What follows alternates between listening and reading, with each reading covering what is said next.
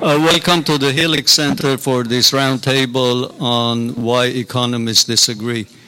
Before we start the roundtable and Rob Penzer will introduce the panelists, I have a few remarks to make.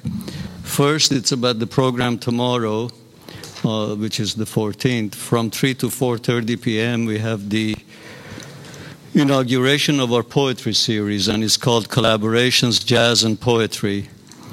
And Louis Porter, the noted jazz pianist and educator and author of the celebrated book on Coltrane, will be here along with jazz poet Sean Singer, who is winner of the Yale Series of Younger Poets Prize. Then on Friday, October 26th and Saturday, October 27th, philosopher and interdisciplinary scholar Maxine Schiss Johnson will be moderating two roundtables. The first is from 7 to 9 on Friday evening, the 26th. It's called Life and Movement, Exploring Evolution, Coordination Dynamics, Sports, Social Interactions, Neuroscience, and Aesthetics as a way of understanding. Those who know Maxine Schiss Johnson's work wouldn't be surprised by this description, as she's a philosopher, interdisciplinary scholar, but also used to be a dancer. But it's a way of understanding movement and life. The other participants are Professors Linda Caporel, Jesus Ilenden Agurusa, and Scott Kelso. Then on Saturday, the 27th, Rob has written here 1 to 3, but I thought it was 2:30 to 4:30 also. We'll let you know. It's, again, the subject is male-male competition, and the participants are Randall Collins, Brian Ferguson, James Lieberman, and the science journalist John Horgan.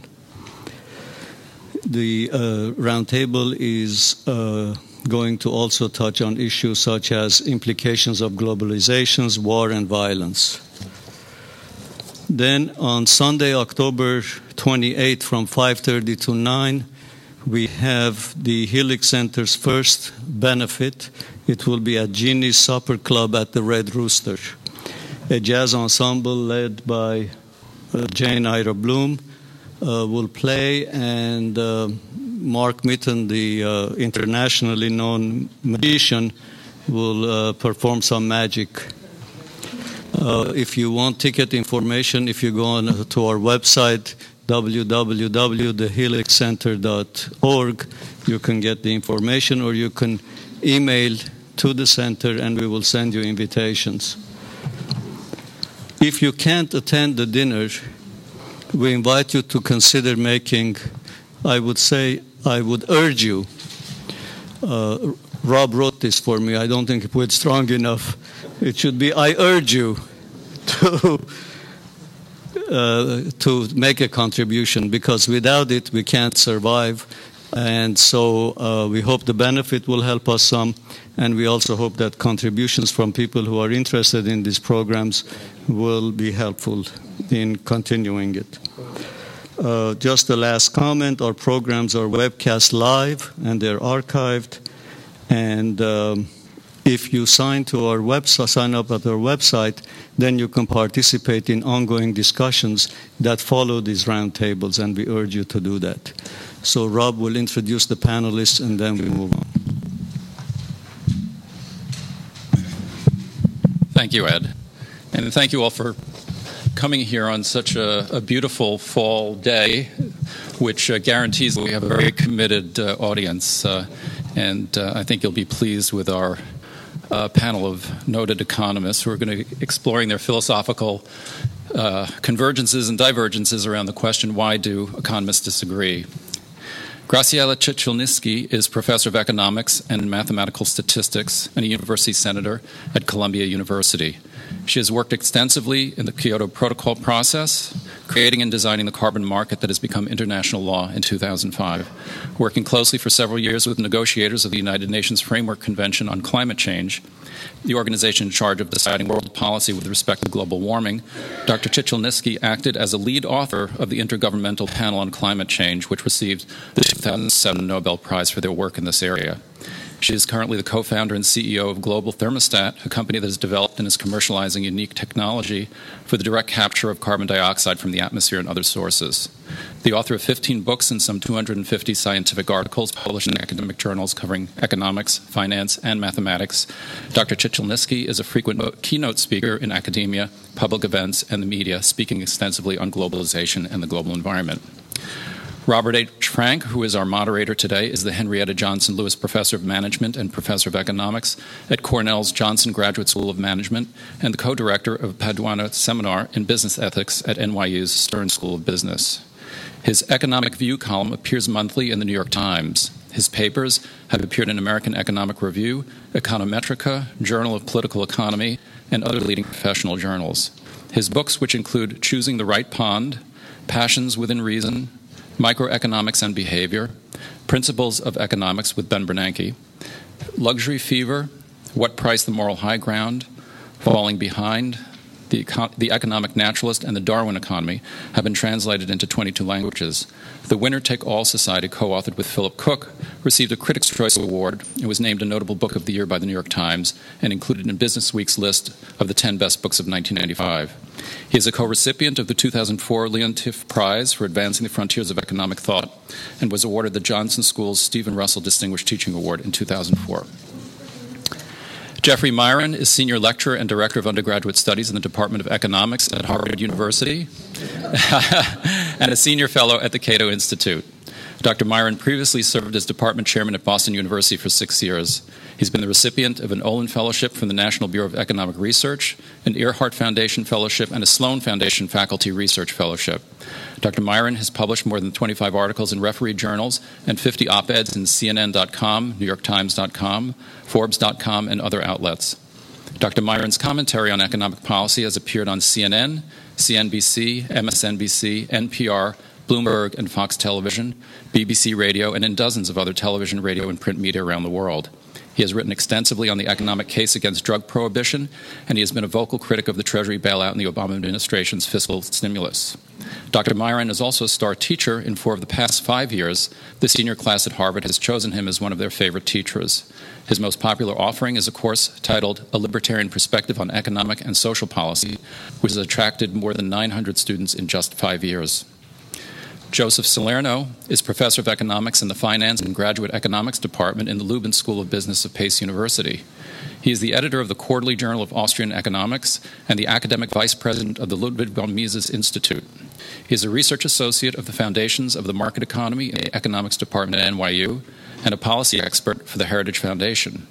He is on the board of editors of Procesos des Mercado and Studia Humana. Dr. Salerno has published over 50 refereed articles and essays and is the author of the recent Money, Sound, and Unsound, and has edited or co-edited several books including Prices and Production and Other Works, F.A. Hayek on Money, the Business Cycle, and the Gold Standard, A History of Money and Banking in the United States by Murray and Rothbard, Human Action, the Scholar's Edition by Ludwig von Mises. He is co-editor of the forthcoming 5-volume collection Monetary Reform and the Bellagio Group, Selected Letters and Papers of Fritz Machlup, am I saying his name? Machlup, Robert Triffin, and William Fellner. He has testified before Congress on the topics of inflation and of fractional reserve banking, has been frequently interviewed on broadcast and online radio shows, including Bloomberg Radio, and has appeared on C-SPAN and Fox News, Fox Business Network, and New York Law Line Television. So without... I'm sorry? Oh, and the books, there are a number of books by our panelists that are for sale in the back, and there will be book signing as well, so we encourage you to stop there after the audience discussion. So without further ado, I turn things over to our moderator, Bob Frank. Yeah, thank you very much, Rob. It's a real treat to be able to participate in a forum like this. I've been here once before to a forum in this room, and it's not like the forums that you see on the Sunday news shows or or other popular forums where people shout at each other. I think here there's an audience that's intelligent enough to tell a good argument from a bad argument, and so the speakers are under some pressure not to say things that are demonstrably false. And there are issues that are hard to reach agreement on. And I think when you're ever in a forum like this, it's good to steer clear of most of those issues. There's no way you could have a discussion about what the right public policy posture is on issues like abortion or other things. You couldn't get agreement in a diverse group on issues like that. But I think there are many things that we quarrel about where intelligent people could listen to a discussion of the pros and cons on each side and come away with a clear sense that there was a right answer. And so it's always been my inclination in events like these to stick exclusively to the low-hanging fruit, the kinds of things where it is possible to make real headway in debate. And so I'm not going to say anything at all that any reasonable person could disagree with. My presentation today. We will see. And reasonable people will have a chance to say whether they agree with whether I've done that. And I'm going to take what I think to be the most important issue we face now and describe how it's not a difficult issue to make genuine progress on. That's the lingering economic downturn. It began in 2008 with the financial crisis, as always happens in financial crises. It takes a long time to work off overhanging debt and get the economy back spending again. We're in the midst of what remains a classic demand shortfall downturn. There's not enough spending to put everyone to work who wants to work. If you took an economics course long ago, you'll remember the famous national income identities. Y equals C plus I plus G. Y, that's national income. C, that's consumption. Consumption has been very sluggish because consumers are still paying down debt. They've made some progress, but it's still a long way to go. Many of them have remained jobless or are fearful that they'll lose their jobs. They're not going to spend us out of the downturn. Businesses, we've all read, are sitting on mountains of cash. Why aren't they investing? Some say it's because of uncertainty in the environment. Maybe that plays some role, but far more important than that is the fact that they already have facilities that are more than adequate to produce what people want to buy today at the depressed demand levels. If there were demand for more output, they would build bigger factories and hire more workers, but there's not, and so they don't. So C plus I, those two aren't going anywhere. What does that leave? As Keynes was the first to point out clearly, in a downturn like this, the solution is for G to get bigger. People will say, we tried G with the stimulus package and it didn't work, so that puts rest to that lie. Well, at the time, we were confronting the steepest downturn in employment and output that we'd seen even through the early months of the Great Depression. Output and employment were falling faster during this financial crisis. The demand shortfall was something like $2 trillion per year. It was met by a stimulus program whose total outlays were slated to be $787 billion, about one-third or so the demand shortfall. And that was a $2 trillion a year shortfall, and the stimulus was spread out over 3 years. It wasn't an ideally constructed stimulus package, as the people who are skeptical about government will give us reason to remember. Anytime you send the legislative body into a room to make a bill, all sorts of bad things happen along with whatever good things might happen in the process. So the stimulus wasn't up to the task, but studies of it have shown it did some good. What should we do now? I say stop arguing about whether stimulus makes sense. That's an abstract argument that can play out in the economics journals. I think it will be resolved in favor of the stimulus approach. But in the meantime, I'm going to make a proposal that I made in a debate I had with P.J. O'Rourke last fall. He and I met at the Cornell Club to discuss what should we do about the ailing economy. He wasn't inclined at the outset to agree with anything I might say on that subject, but at the end of the session, we went and did a radio interview together and pushed a common set of proposals, which we then elaborated in an op-ed we published a month later. So let me just say, what the solution is that I think every reasonable person ought to be able to embrace. And that is, we've got the American Society of Civil Engineers report card on America sitting in front of us. They've identified $2 trillion worth of desperately overdue maintenance projects in the national infrastructure sphere. Now, you could say they're engineers, they're just trying to drum up business for themselves. A fair point. But as anyone who's driven around New York can attest from firsthand experience, there is really quite a big inventory of unmet infrastructure repair around the country. Manhattan dumped how many hundreds of millions of gallons of raw sewage into the East River last summer. There are systems failing all around the country. If we want to rebuild infrastructure, there's never going to be a time cheaper to do it than now. The Department of Transportation in Nevada identified a 10-mile stretch of Interstate 80 in that state that could be brought up to speed today. It's very badly tattered.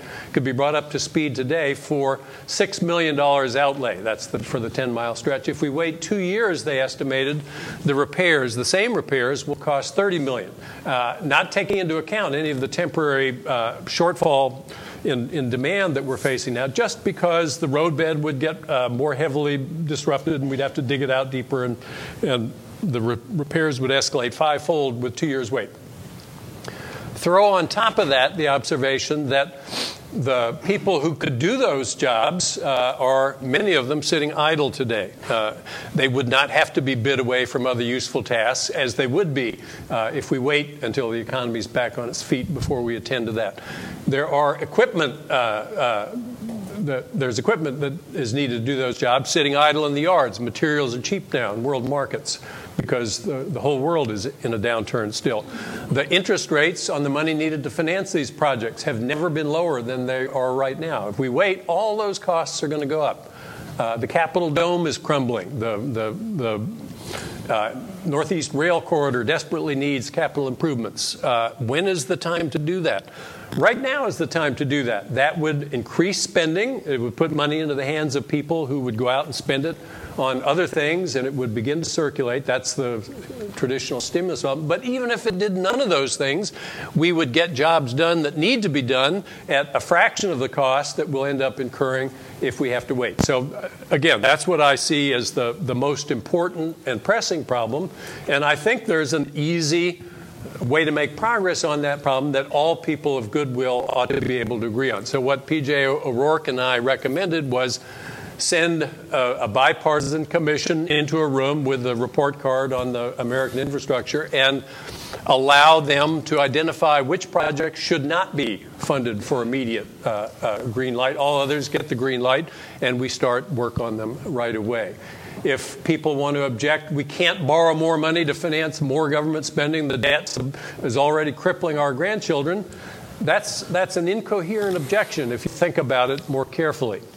Think about a family trying to decide whether to put insulation in its attic because energy prices went up. It's going to have to borrow money to do that. We'll have to go into debt further than it's already in debt. Should it do it?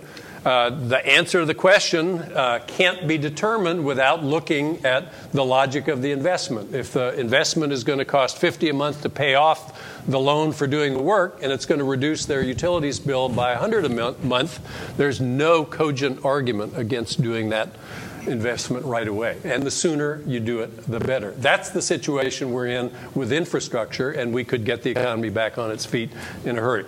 Once we get the economy back on its feet, we'll have to worry about what to do about budget deficits, which are truly an important long-run problem, what to do about health care costs, which are a big, important part of that problem, and a host of other things. We'll get into that as the panel unfolds.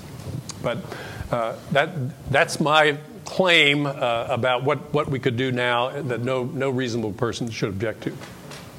And let me just invite, in clockwise fashion, Jeffrey, do you want to take first crack at all that? Okay, so I'm going to come back to your specific remarks in a second. The question that was posed was, why do economists disagree? And just to prove that economists are truly disagreeable, I'm going to disagree with the proposition that economists disagree. Okay?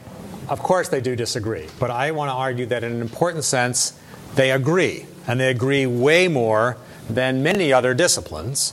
Okay? What they agree upon is a methodology.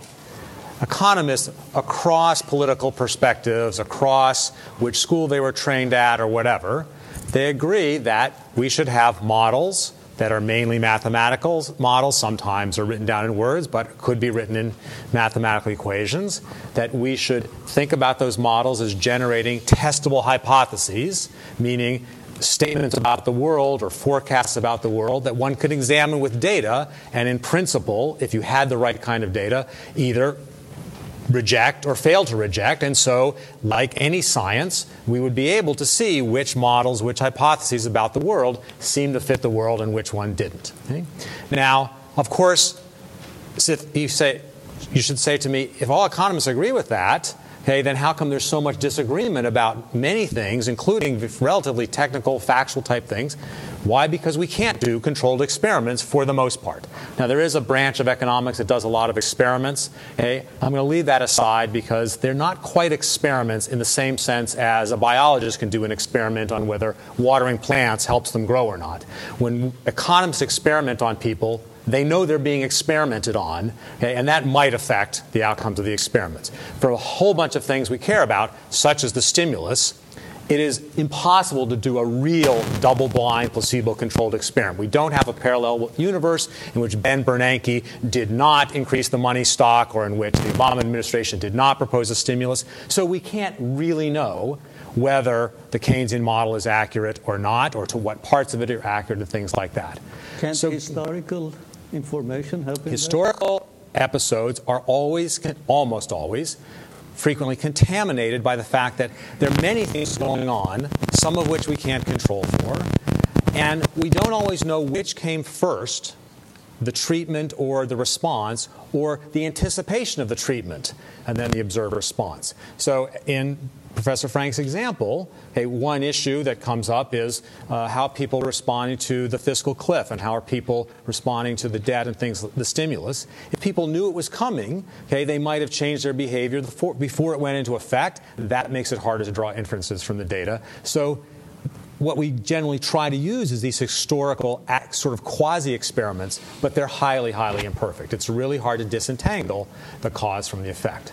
So given that if we agree on a methodology that says we would like to be able to do experiments, but we can't do experiments, then what happens? Then I think two really important things take over. First of all, economists, because they're people, have very different views about efficiency versus redistribution. Okay? If you can make economists across any political persuasion answer questions in a very specific way and say which of these two policies is likely to increase the size of the pie, I think you will get a lot of agreement. Okay? So in a textbook, in a setting of an academic paper, in a seminar room, there's not so much disagreement on how the model would work, what effect it will have on who gets to eat the pie versus how big the pie is. But different economists have very, very different views on whether they think policy should emphasize making the pie bigger or trying to get the pie divided up in a fashion that's regarded as fair. Secondly, an auxiliary problem is economists disagree a lot, or they just don't really know, because we have even less evidence, on which policies will end up being implemented by the political process in a successful way. So say in the setting of global warming, economists might tend to agree that the ideal policy is a harmonized global carbon tax, and yet they know that it's not likely that we're going to end up with a global harmonized carbon tax. And so then you're asking, well, which of the imperfect policy responses to global warming, some kinds of cap and trade or Kyoto protocols or certain types of regulation on the use of carbon-based energies, which of those will get us closer to a decent policy? That depends an awful lot on politics, and economists don't know much about that at all. Okay? So I think we do agree on a methodology. We disagree because we're people, and we put different weights on the objectives of policy, and we have different understandings about how to get particular policies to actually be adopted and implemented. So just really quickly, but I'll just leave it at a sentence or two for now, I disagree with some parts of what Bob said about the stimulus and about doing lots of civil engineering projects, except that if you think of the way I think about it, he basically said we should use cost-benefit analysis to decide what transportation projects we should do. If that's exactly the way the stimulus had been done, I would have been behind it 100%, but I think large parts of it did not satisfy the reasonable cost-benefit standards. Joseph? Okay, I want to follow up on something Jeff said, and that is, why do economists disagree? Milton Friedman gave an answer to that a long time ago when he said, well, economists don't really disagree on ends. Everybody's in favor of prosperity, most people, except the worst misanthropes. But we disagree about the means. And the means are basically the different theories that you use to implement ways to achieve prosperity and stability, and supposedly all these ends that we all agree on. I used to believe that. I don't really believe that much anymore. What I think is that we also disagree on ends, very, very deeply disagree on ends.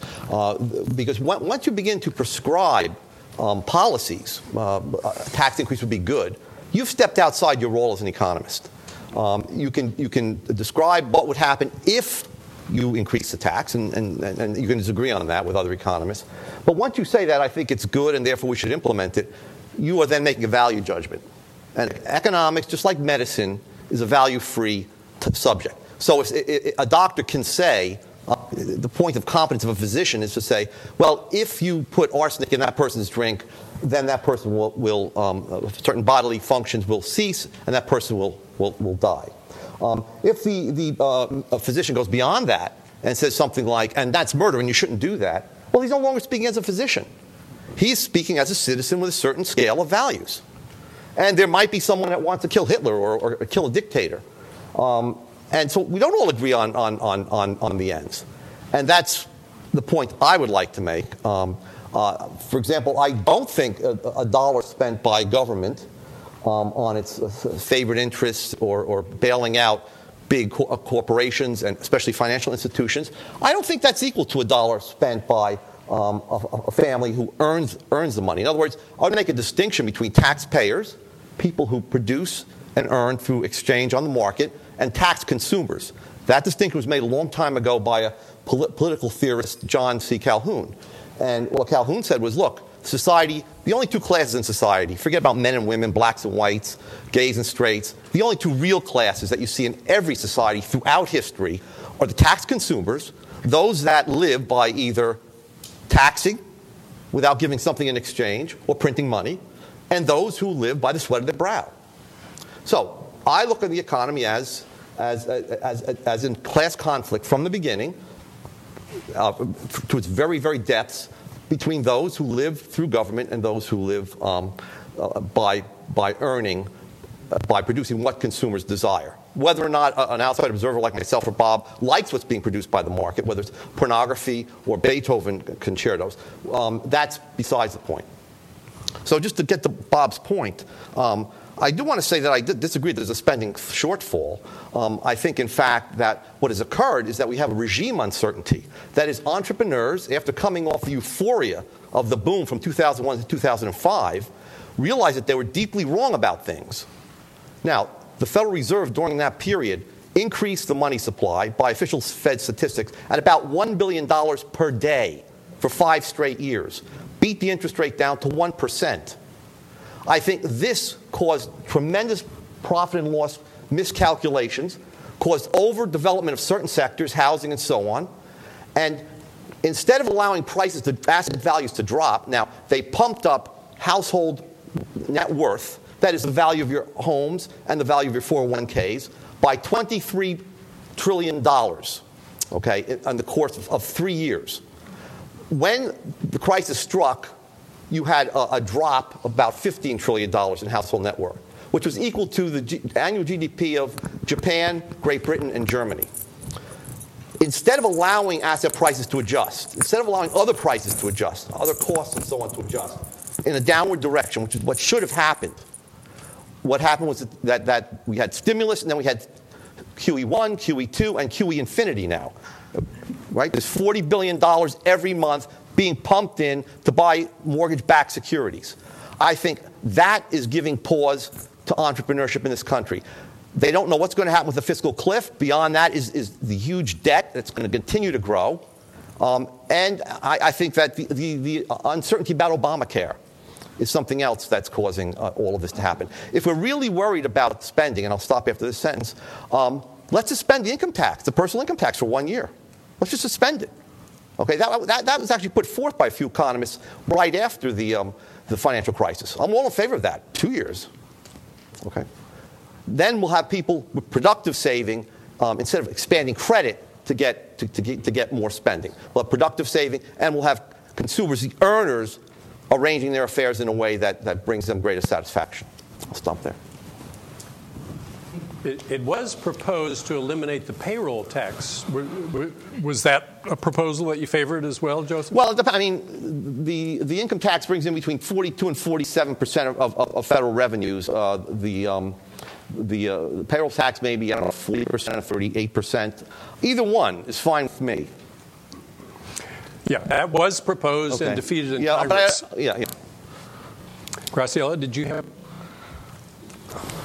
an axe to grind in any of this, or feel free, obviously, to go off in your own direction?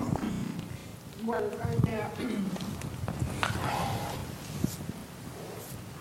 first of all, the question that we are meeting here about why economists disagree. Excuse me, we can't hear you. So maybe you can. No, there is one. Can you increase the? Hello? Just go ahead. Continue. You're fine. They'll turn you up. They'll turn you up. You just continue. Okay. So can you hear me now? No. Not enough. Just keep talking. How about They'll now? adjust it. Keep talking. Okay. Can you hear me now? Yes. Okay. Yes? The lady there. Yes. Good. Thank you. So the question that we're here to address, first of all, why do economists disagree? And here I have to agree with Jeff that, in fact, we agree too much. Let me explain what I mean. The human being has several nervous systems, at least three. We have the central nervous system, we have the brain, we have the gut, which is a sympathetic nervous system. They don't agree with each other. As a matter of fact, when your gut wants to eat, but your brain wants to lose weight. Has anybody faced that phenomenon? All the time, right? So we are a composite. As a matter of fact, 95% of the DNA of a human body is microbial DNA. It's not even human. So it would be seriously surprising that people that have so different nervous systems, which are the reactions that we have to the environment and how we want to act and make decisions, would agree.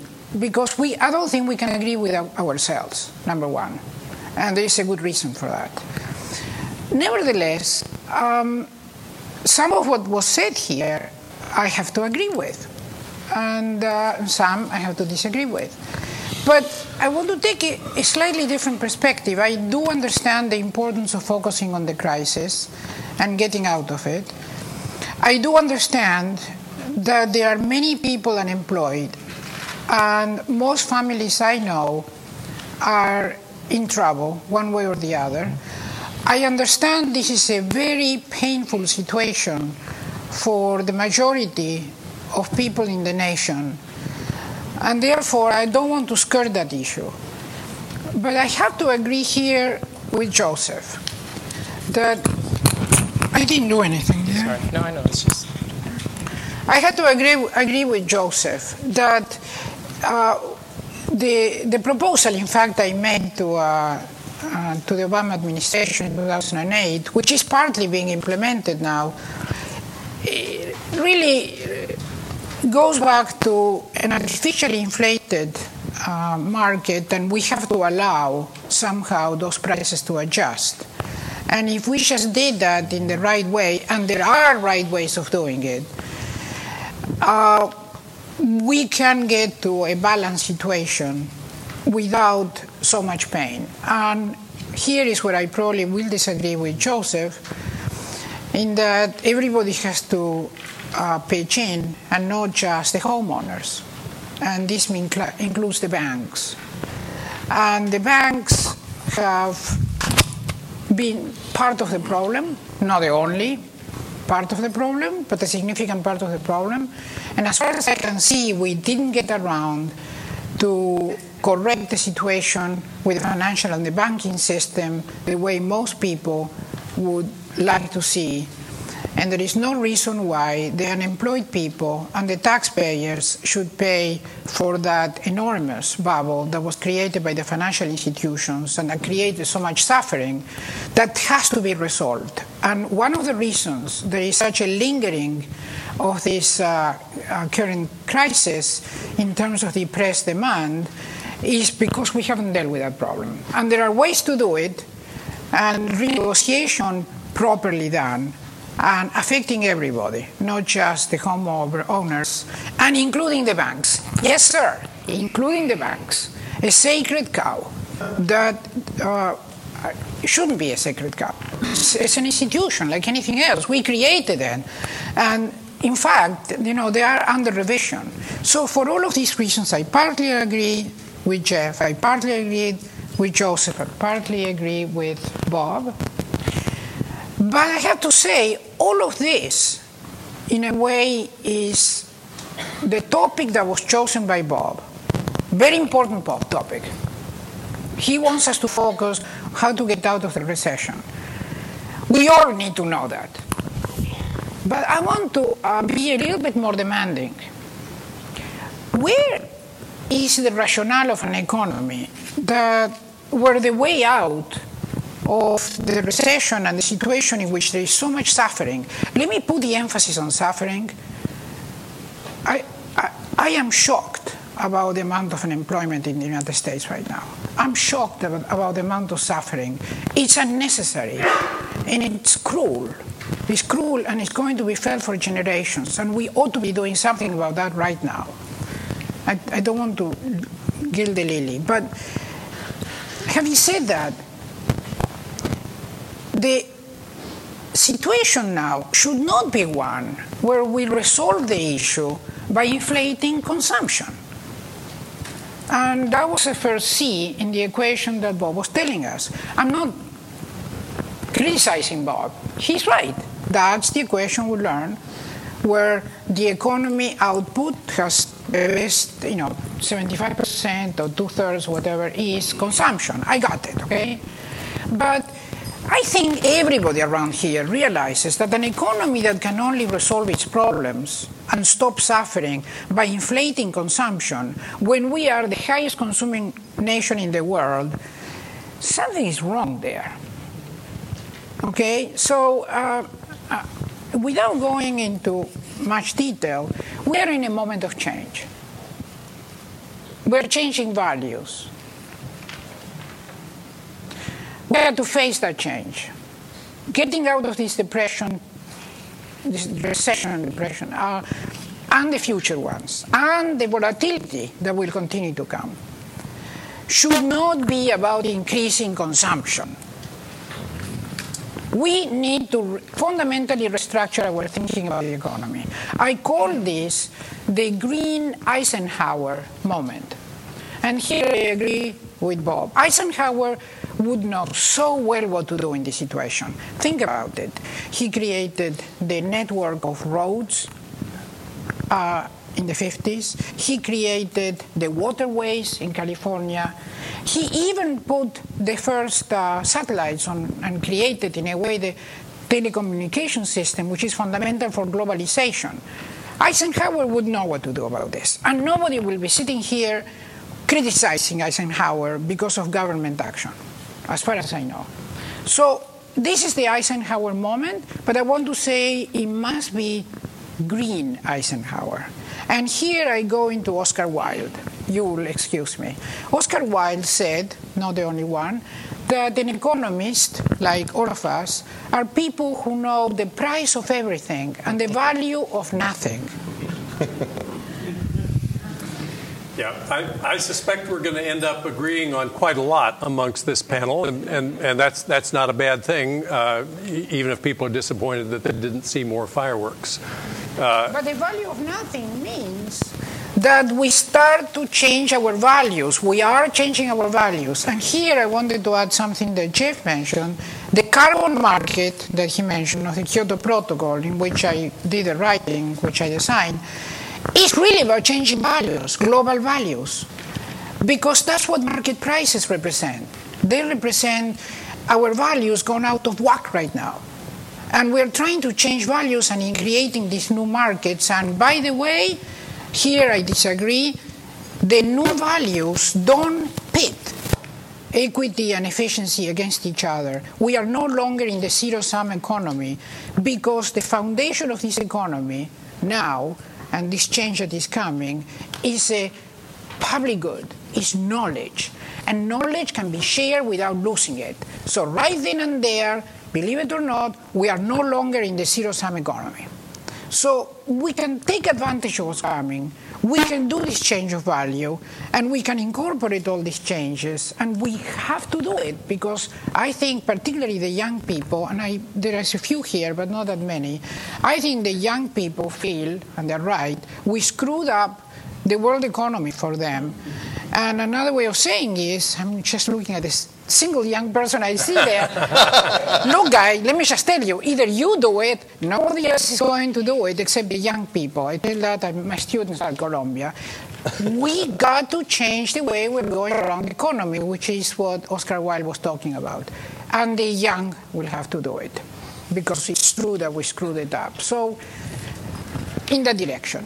The public goods aspect is an important part of the conversation, but to go back to one of Joseph's points, I think the agreement is much broader among economists than your analysis of the equity versus efficiency issue might have suggested, because right now we are enmeshed in such deeply inefficient situations. I think this is part of Graciella's work, that the old saying that economists like to throw out, there's no such thing as a free lunch. That means if you get more of this, you have to settle for less of that.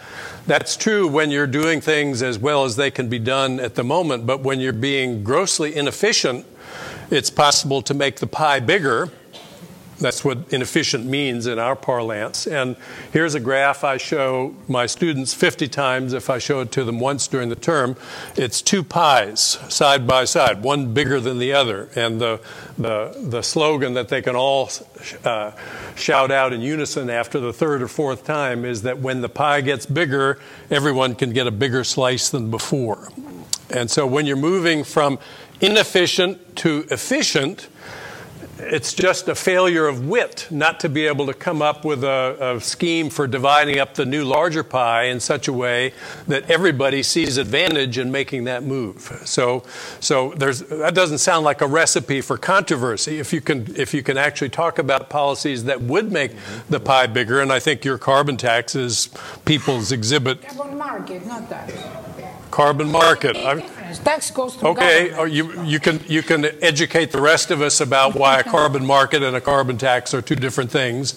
But getting people to take the right price on activities that discharge carbon into the air is a very important part of doing things efficiently. We're not doing that now, and if we do that, then that's not going to make the economy have to scramble for more resources. It's going to save resources. And if you have a bigger pie than before, you ought to be able to sell that to the electorate, because there's a way to divide up a bigger pie that makes everybody happier. And so I think there we could get into arguments. I mean, once we have a fixed pie and we have to decide who gets what share of it, there's obvious room for argument. But while we have room to expand the pie, there ought to be low-hanging fruit for agreement.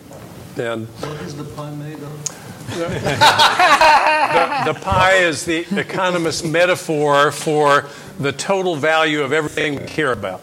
it's got to be, we have to stress that it's a very inclusive measure. It's got to include the nuisance value of noise, the risks to life and safety, the concerns you have about everything that might matter to you. So that's the pie.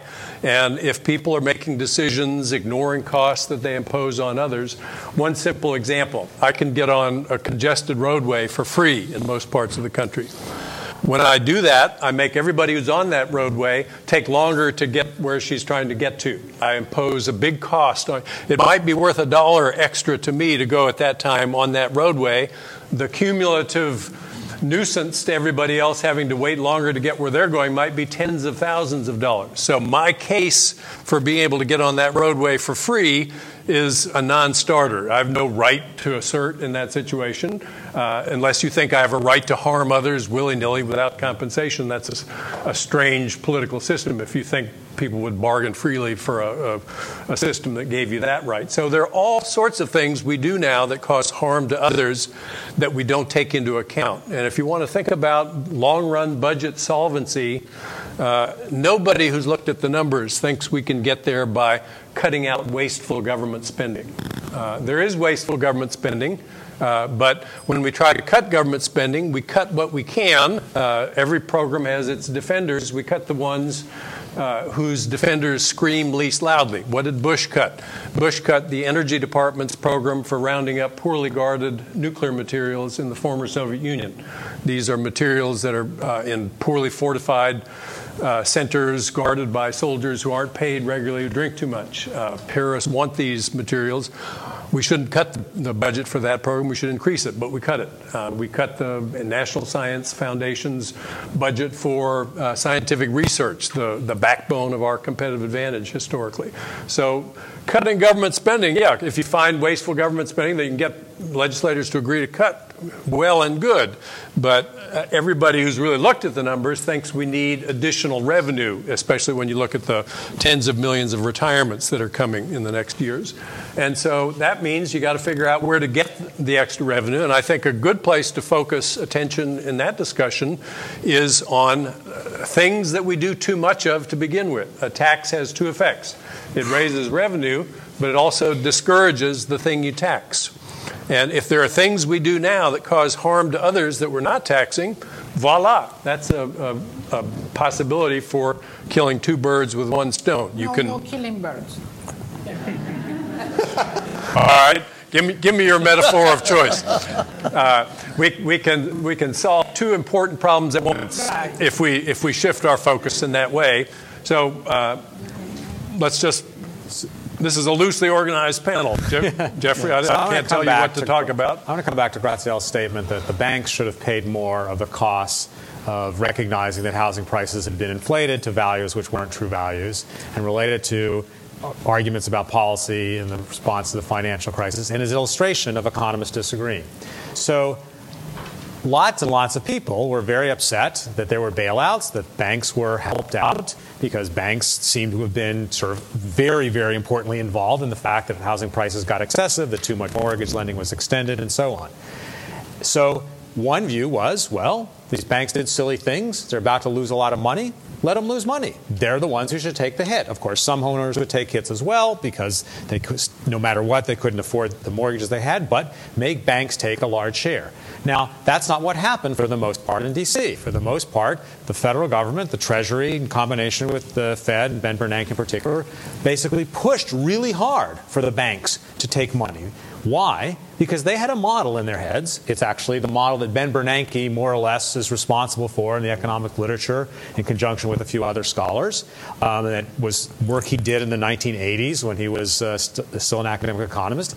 In his model of the world, when banks fail, it's not just, or any big institution fails, it's not just that some wealth is redistributed. The really simple view, the sort of pre-Bernanke view, if you will, of a bank failure is, well, some loans were made based on expectations that something good projects were going to happen, a lot of profits were going to be made, but somebody was mistaken, those profits didn't occur, and so now that loan can't be repaid, somebody has to take the hit. If a meteor had come down and destroyed half the housing stock, there's no magic wand that magically recreates that housing stock. It's just gone. Somebody has to take the hit. So one view was, Housing is worth much less than we thought. Somebody has to eat that. Maybe it's the homeowners, maybe it's the banks, but somebody has to take it. And to say that the banks were insulated was a kind of redistribution, was a statement about who bears the cost that clearly lots of people, from many economists to Occupy Wall Street, found really unappealing. So why did Ben Bernanke and Paulson and a Republican administration, after all, which gave us TARP, defend the notion that we had to protect all these banks, that we didn't want to let them just fail, and whatever bank survived, survived? Their claim was, based on Bernanke's model, that there's an externality, that there's an inefficiency when banks fail, that when one big bank, especially when very big banks fail, it affects the whole lending process. It affects the intermediation between good borrowing projects, between good borrowers and banks, and it would have made the recession much worse than it already was going to be by virtue of the fact that clearly a lot of housing wasn't worth as much as we thought. So if you believed Ben's model, his story, that there was this negative spillover, this negative externality, inefficiency from letting big banks fail, well, then you could convince yourself that it was actually in everybody's interest, once you understood what was really happening, to protect the big banks. Now, if he were right, I think almost every economist would sign on. Lots of economists did sign on and agreed with that. But there was a vocal minority. For example, there was a letter in Wall Street Journal or New York Times signed by 166 economists, of whom I was one, saying, no, we shouldn't be bailing out these banks. We should let them go bankrupt. Okay? Bankruptcy is the better approach. Now, there's lots of variations on bankruptcy, but for the moment, just think that it meant letting them fail. So how do we resolve that? Okay? You'd like to resolve it by having observed a parallel universe in which there was a different Ben Bernanke who had let the banks fail, and then we could see what happened. As Ed suggested a few minutes ago, well, we can't obviously do that, but maybe we can look to historical examples. There are not a ton of historical examples that one can point to. I've asked a bunch of my friends, my colleagues who are economists, what's the evidence that letting really big... Comparing this to Argentina some years ago in terms of what happened to Argentina, isn't that historical evidence? It's historical evidence, but it's contaminated by a lot of things. Most of the places where a lot of big banks have gotten in trouble have been places where a lot of bad things were already happening. How do you figure out how much of what happened after those big banks failed was going to happen anyway because a bunch of bad things were already in process, and how much was actually caused or exacerbated by the fact that those banks failed? So every single one of my friends pointed to the same academic study as proof that bank failures, cause these big externalities. It happens to be a paper written by Ben Bernanke. It was published in the American Economic Review in 1983, and it's about the Great Depression. Now, first of all, it wasn't about big banks. It was about small banks. The distribution of bank sizes was very different. So at a minimum, it's not entirely on point because it was a somewhat different experiment. But secondly, the paper turns out to be not very robust. It turns out the results are fragile. And it's one piece of evidence in a non-experimental setting. So there's room for economists to disagree. And I don't want to necessarily, I have taken sides, but that's not my purpose here. My point is, we disagree because we can't do experiments. We can't figure out things where everyone would agree. If we could have that parallel universe, run the experiment, then we would all, based on this common methodology, have common policy recommendations. Can I respond? Sure. Bob brought up a point about the political feasibility of cutting spending. But I think that there is room, even politically, to cut spending. The U.S. is a big welfare warfare state. There's a lot of spending on welfare, mainly corporate welfare, by the way, and a lot of spending on warfare. Again, it goes into the pockets of the big corporations. What I want to suggest is that cutting the defense budget is a beautiful thing. Right now, the U.S. spends about $750 billion to $1 trillion per year, depending on off-budget items. That's about 5 to 7% of our GDP. We spend 43% of world military spending. The U.S. spends that much. We spend 8 times more than China, next biggest military spending. 14 times more than Russia. We spend 53% more than the other top 10 military spenders. 53% more than all other 9 combined, including Germany and Great Britain and France and so on. We spend $106 billion on intelligence. We have 9,600 warheads. China has 300. it's estimated that with 1,000 you can kill everybody instantly. With 300 you can kill a lot of people instantly, and then pretty much the rest of the world through disease and so on. To make a long story short, there's a big area to cut, and that is to stop the wars in Afghanistan and Iran, which have cost us over $1.3 trillion, or $1.5 trillion, depending on who you believe. Stop the war spending. Close the military bases. We have, I wrote down a figure last night, we have 700 to 900, depending on who you believe, military bases in 130 countries. Close them all down. China has 0. Russia has 3 or 4 in foreign countries. Close them all down. You can cut the defense budget in half. Now there's billions there. So you can satisfy the Democrats by cutting warfare, or at least the left Democrats. Most Democrats want to cut warfare a little bit and increase welfare. That's what we saw with Obama. The Republicans want to increase warfare spending and cut welfare spending. Well, once you've done that, and that's what Reagan should have done in the early 80s when he had the chance, say we were in a deep crisis, we're going to cut across the board. Then, and this Bob will disagree with, I'm sure, you can zero out some of the so-called welfare agencies. The Agricultural Department, which is just a big subsidy to agribusiness, you can zero that out, get rid of that. Get rid of the Commerce Department, which basically is a marketing program for big firms overseas to increase their exports. You can get rid of the Department of Education, which we did not have for most of American history, and so on. So you can cut on both sides. And you can get a coalition of both groups to support that by saying, look, we have a tremendous crisis here. And by the way, those resources would then be infused back into the private economy to be used productively.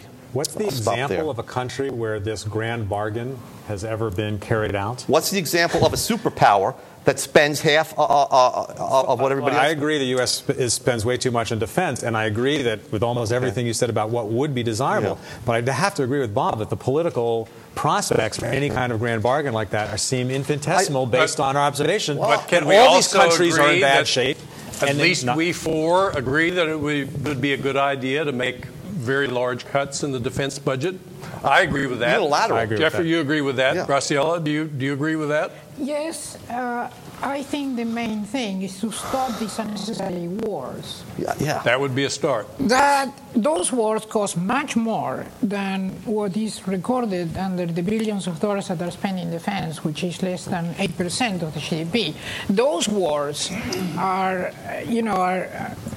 they are sinking our reputation globally. Mm-hmm. They are unnecessary. They are not getting anything for the nation, and they are costing trillions. They're making us hated.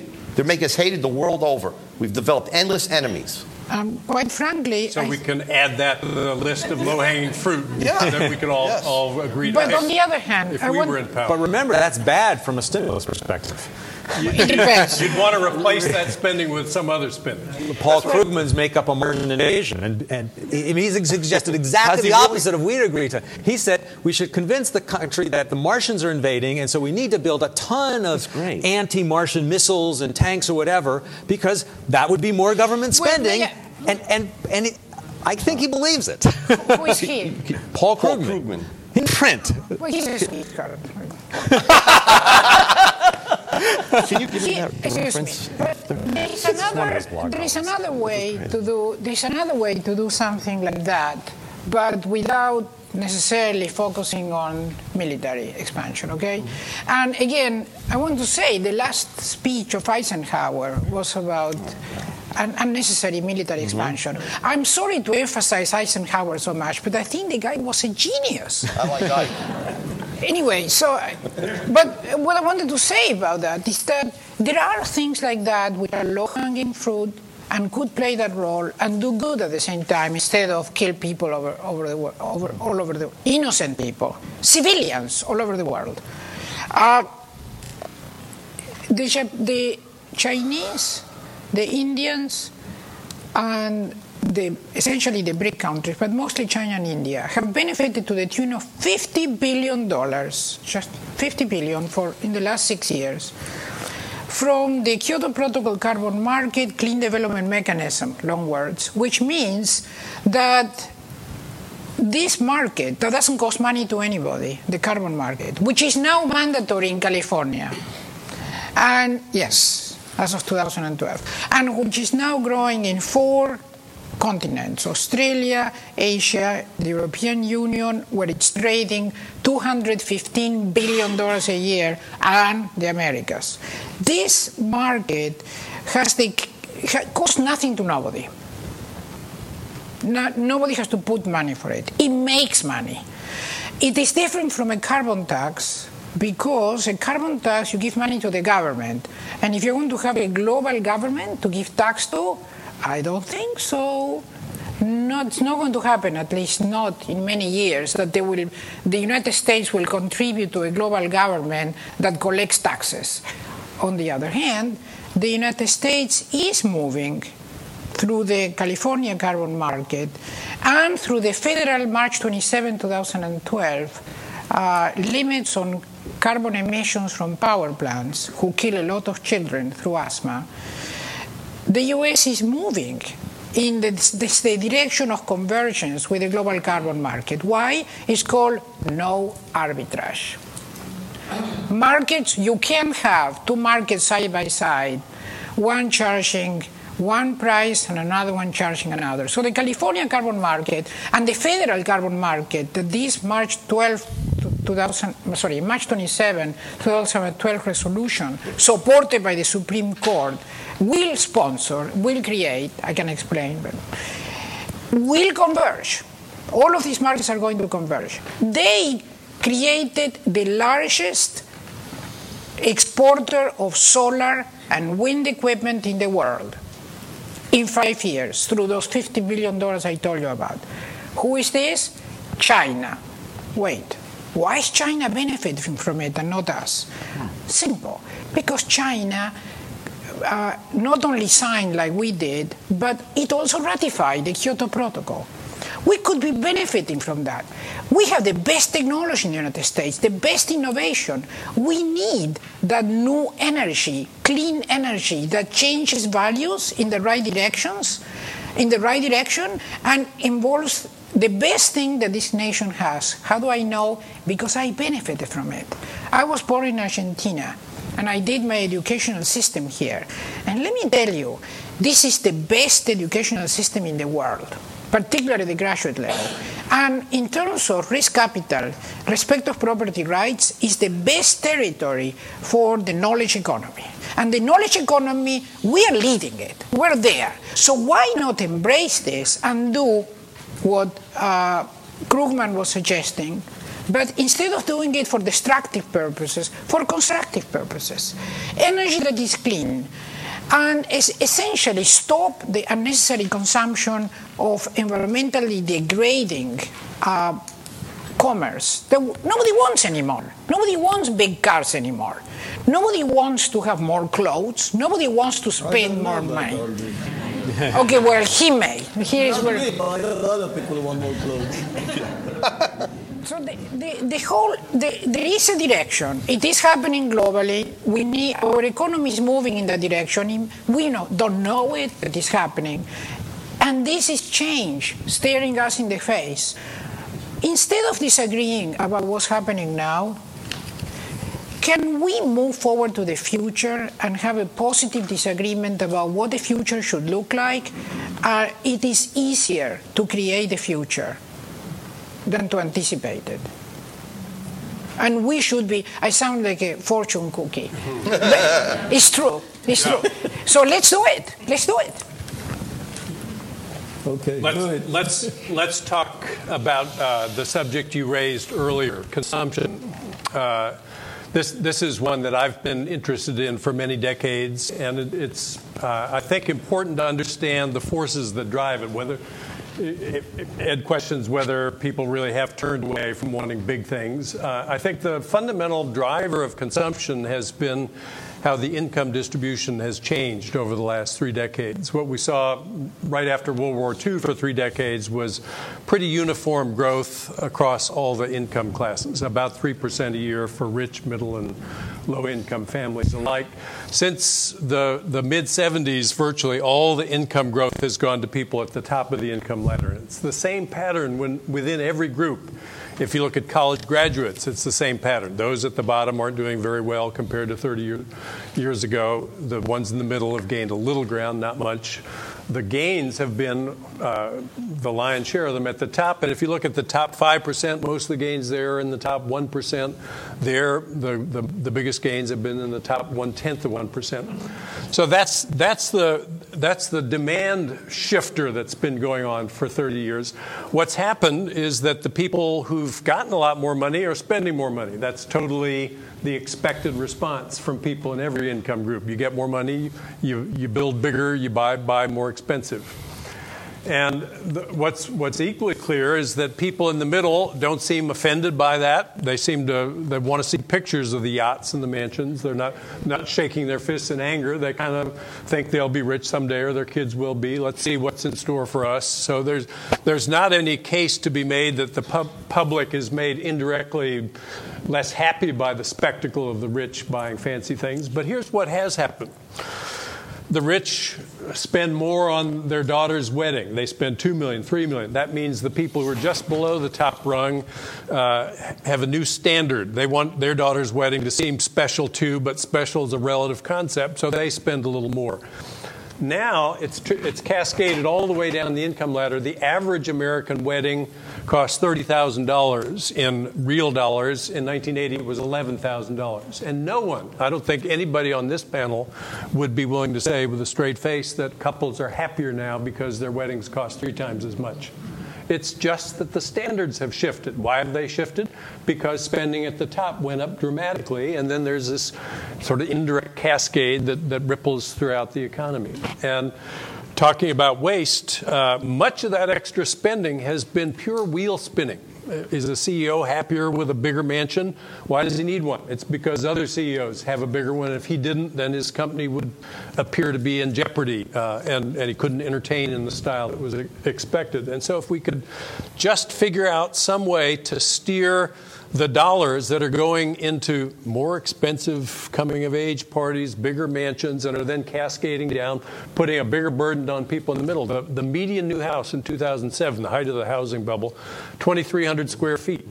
In 1980, it was 1,600 square feet. Why is the median house bigger? Because of this cascade. The people in the middle aren't earning more. That's not why they're building bigger. And if they didn't spend in line with what their peers were spending, their kids would be the ones that went to the schools with the metal detectors out front. You know, if you don't keep pace with spending standards for your community, your kids don't go to even schools of average quality. So that, I think, is probably the biggest source of found money to address more important problems, is to figure out how to steer money that's now going into that. So my simple proposal is scrap the income tax and have a much more steeply progressive tax on consumption. You report your income, you report your savings. The difference between those two numbers, that's how much you consume during the year.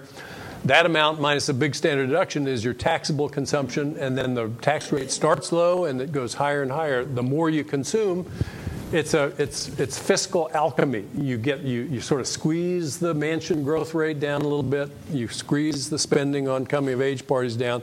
All those dollars are freed up to do green investment or things that really would make a palpable difference in the quality of people's lives. I read that and I like it.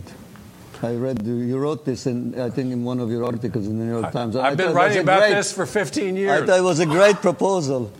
I want to may I just say two things? One is, I was struck because your argument about the economy is exactly the same as psychoanalysis. It is exactly the same, because the argument is that we cannot, if we are seeing somebody in our office, how can we do a double-blind study? And so the problem with that is eventually it becomes a science of opinions. And what you described is that what we are seeing now is Bernanke's opinion. It is not proven, it is not factual. You undercut it even more by saying that, in fact, the data isn't even very good. So I'm surprised that we have this to share as psychoanalysts and economists. But the other question I wanted to ask, which relates to what you said and what Graziella said, and in fact all of you have said, is what is the goal of economy? Yeah, good question. We should ask the audience. We will come to them in a few minutes. Oh, let's go. There's lots of room to argue about that, but one thing we shouldn't argue about is whether it makes sense to make the pie as big as it could be. But also because if we made it bigger, everyone could get a bigger slice, which just means that everybody could come closer to fulfilling his life's vision. Right. But that doesn't mean consuming more. No. So the C of consumption. The pie is everything we care about. Yeah. Right. So that's what we should be talking about. Yes. There are hands from the audience. Do we want to open it up? If you're anxious, you're ready for it? Okay. Sure. You have to come here. You cannot ask from where you are sitting. Sorry. A lot of people with questions. Jeff? Very good. Thank you all very much. It's kind of building on where your conversation's at. Is there any common agreement among you, the heck with all economists, about the role or the notion of the common good, defining the common good in terms of economic priorities? Does the notion of the common good, is it relevant to economists, professional economists?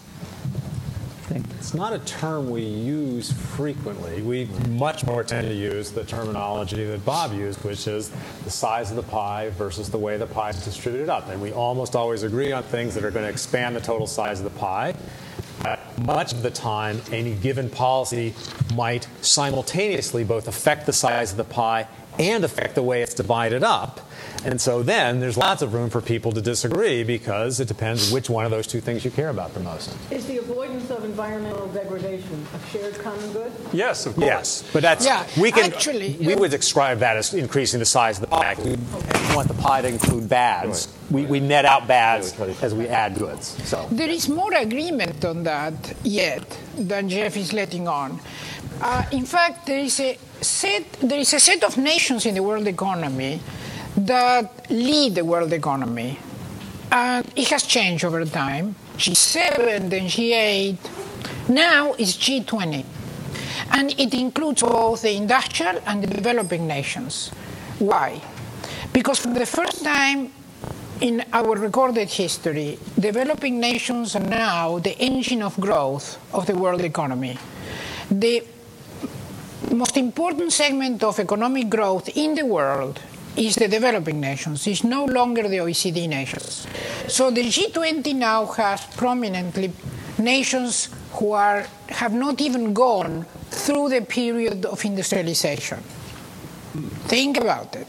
And in Pennsylvania, when the G20 was created in 2009, they made a big declaration. And I have the declaration, and anybody who sends me an email, I'll send it to you, because it is focused on sustainable development. And sustainable development is what you were talking about, what you were just asking Jeff, in your words, which are golden words, because this is what people think about, okay? But also, from the economic point of view, sustainable development is connected to how we use the resources in the planet and how we organize ourselves. In a moment of change, this is a major question. Your question is very major. To come to a point of agreement, I think we could say most people will agree that survival of our species is an overall agreed objective, survival of the species. Well, guess what? There are serious questions about whether the way it is structured today, with its limits on resources and environmental use, the way we are changing the atmosphere of the planet, its bodies of water, and the complex web of species that makes life on Earth, is consistent with the survival of our species? Or is it driving towards extinction? This is a big question. So we should be addressing that question right now, if we are interested in survival. Go ahead. Thank you. One of the questions that Dr. Necessian brought up towards the end, I thought was one of them. I'm sorry? I'm sorry. Speak into it. One of the questions that Dr. Necessian brought up, or the points that he brought up, I thought was particularly relevant to the discussion that wasn't really included in this discussion. It was touched upon by several individuals, and it's also something that I believe is missing from the national narrative on economics, and that is that the relevance of personal individual psychology and the role that that plays in the decision-making, the purchase decisions, the prioritization that that plays in buyer behavior or economic behavior, investments, and that sort of thing. I realize that there is a science called axiology. I'm not sure if anyone's ever heard of that, but what is it? Axiology. It's a relative measure of one's individual values and the psychological propensity to drive behavior or drive actions, making choices. If that, I guess my general question to the panel would be, if there were a way to somehow evaluate that, if there were a way to somehow measure that as a backdrop, economic policy and theory, would that change? Would that be able to impact or change your perspectives as economists, and would that change the impact of economic decisions that are made? Just to add to that, doesn't Stiglitz talk about something which replaces the GDP with some other G? The happiness index? Yeah. There have been systematic attempts to bring in non-market aspects of behavior that we assign value to and somehow factor them into a measure of how well we're doing. Yes. GDP clearly leaves out a bunch of things we care about. There is another way of looking exactly the same thing that Bob is saying, which is that by introducing new systems of property rights and the new markets that go along with trading them, like the carbon market, but also markets for biodiversity, markets for sulfur dioxide emissions that exist in the Chicago Board of Trade, markets for water, etc., we create the values that will change the GDP. So it's not just to throw the baby with the bathwater, but actually you can transform the market by creating new property rights on the limits that matter for survival of humankind, and letting people trade on them creates the values that then change the GDP. It's the tail that wags the dog. And one thing that showed up clearly in this was the sense of human motivation and how people respond to tax changes. I think there's been a long-standing assertion that if taxes go up on people at the top of the income distribution, they'll begin withholding their effort. And it resonates because I think we all accept the idea that people respond to incentives, and it seems like if you raise people's taxes, you're reducing the incentive to work. But in fact, economics is really quite silent on what the effect of a tax increase would be. It makes you poorer, so it might make you feel like you have to work harder to achieve whatever you're trying to achieve. It also makes taking time off cheaper, so that cuts the other way. If you look historically, people worked many more hours 100 years ago when the real reward to working was a tiny fraction of what it is now. So there's no compelling reason to think that if the tax rate on people went up, they would suddenly quit the game. I mean, the more subtle view of human motivation is that people at that level are getting all sorts of rewards from being a CEO other than the take-home after-tax pay. They're a player. They're in charge of something. And so I think once economists begin to embrace that, a lot of these debates about the sort of narrower assertions about incentives go off to the side. Thank you. Yes. Do economists really think that their models and theories can increase the size of the pie? I mean, I'm thinking of Tyler Cowen's great stagnation hypothesis, that the main reason for our problems is that there's been no new invention, no new wealth created, no new ideas. I mean, I'm sure if that a new cheap source of energy was found, say fusion energy, all these economic problems would be small and go away, and all the policies are really rather meaningless. It's what creates wealth is new knowledge and new advances in science. I wonder if people can give their names, because you're anonymous to me. What's your name? Mel Melchner. Say that again? Mel Melchner. Mel Melchner, thanks. And your name? Francesca Terciano. Okay. You want to tackle this question? Yes. Go ahead. You go ahead. I mean, I think lots of economists believe that various policies will affect the incentive to innovate and will affect whether people who innovate can take advantage of their new ideas because their intellectual property is protected via patents and copyright and things like that. So that's one way of reconciling your two statements, that do policies matter, or is it innovation that matters?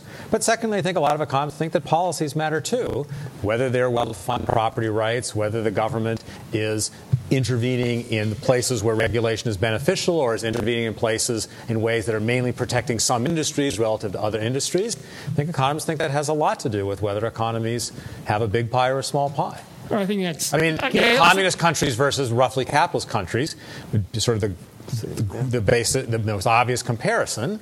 Most economists, I think, believe that because central planning was leading to a lot of inefficiencies, not letting market prices signal what was scarce and what was not, that those economies tended to be poorer than economies that mainly use capitalism to allocate resources. Do you think that Steve Jobs or Bill Gates did what they did because of tax policy or any other policies? Based on Steve Jobs' biography, he actually cared a lot about tax policy. He cared a lot about the innovation. After he became wealthy, and he cared a lot about the innovation policy. He worked very, very hard to make sure that the innovations he created were protected so that he could earn a profit. And that was after he became wealthy. I think that was through the history of it. Mark Cuban just wrote an article that said he doesn't care anything about, and he never did, about tax policies, that he would have done what he did regardless of what the tax structure was. Right. I don't quite believe that, but I think a lot of these guys are driven by other motives, as Bob has pointed out. But I did want to say one thing about Cowan's book, and that is innovation is not enough. I mean, you can put a bunch of scientists and really bright guys, engineers on an island, and not have other resources. I think saving and capital investment allows these innovations to be developed in commercial form. I think that's very important. That's where tax policy matters more. Okay. My question is about Brett. My name is Brett. My question is about historiography of your field. There are historians, and even in the 19th century, who have written about the kinds of money and institutions that have gotten behind promoting certain schools or suppressing others. The American Economic Association, 1880s, backed Rockefeller, Carnegie, etc., when they were doing a lot of building of institutions in this country. Catherine Cryer, in book Patriot Acts, does a great job of showing how economists were used, selectively used by institutions, by the owners of banks, more or less. It doesn't surprise me then to hear this story about Bernanke's paper and his theory that he would be the one put into the position by the money people who fund the presidential elections. It wouldn't surprise me, given Catherine Cryer's book. Eric Beinhocker, in his book about complexity economics, opens the book with the kind of suppression of behavioral economics by Chicago school neoliberal efforts, probably in the 70s. Herb Simon is featured in that story. So I wonder if you can talk about the institutions and the money that has shaped you, continues to shape you given your CVs, and why the curation of this panel doesn't include other fields of economics that some of you allude to, but they're not here today. And why would the panelist, the curator of the panel, pursue this binary, which we're so used to, and that gets so much money behind it, the two sides, not just the one? You've said that you even often agree on things quite a lot. But those things where you disagree are also well known to us. Those points. Start the center and do what you want. So let me say, just on one part of what you said, I in no way, shape, or form think that Bernanke's position on the crisis or anything else has anything to do with being in the pocket of banks. Okay? I think Bernanke is one of the most objective. He's one of the best economists, despite the fact that I'm a hardcore libertarian, and a lot of libertarians are not very happy with Ben Bernanke, the Fed. And I disagree with him about some things. The notion that he did what he did for any reason other than his objective attempt to try to fix the economy is it's just wrong. It's just everything I know about Ben. He's a co-author of mine, and I know him very well, and that's absolutely accurate. Yeah. Though you might say very quickly that as a profession, economics, in some sense, took over the function of the old crown and church. The king needed people sell his descent from the gods to the masses.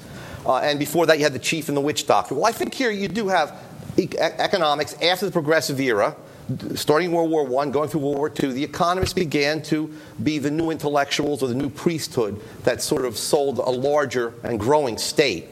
Now, as to whether any particular economist is in anybody's pocket, that's another question altogether. And I agree with what they said about Bernanke. What the research that's been done on conflict of interest shows very clearly is that everyone recognizes that others are subject to conflict of interest, but almost no one thinks he himself is subject to it.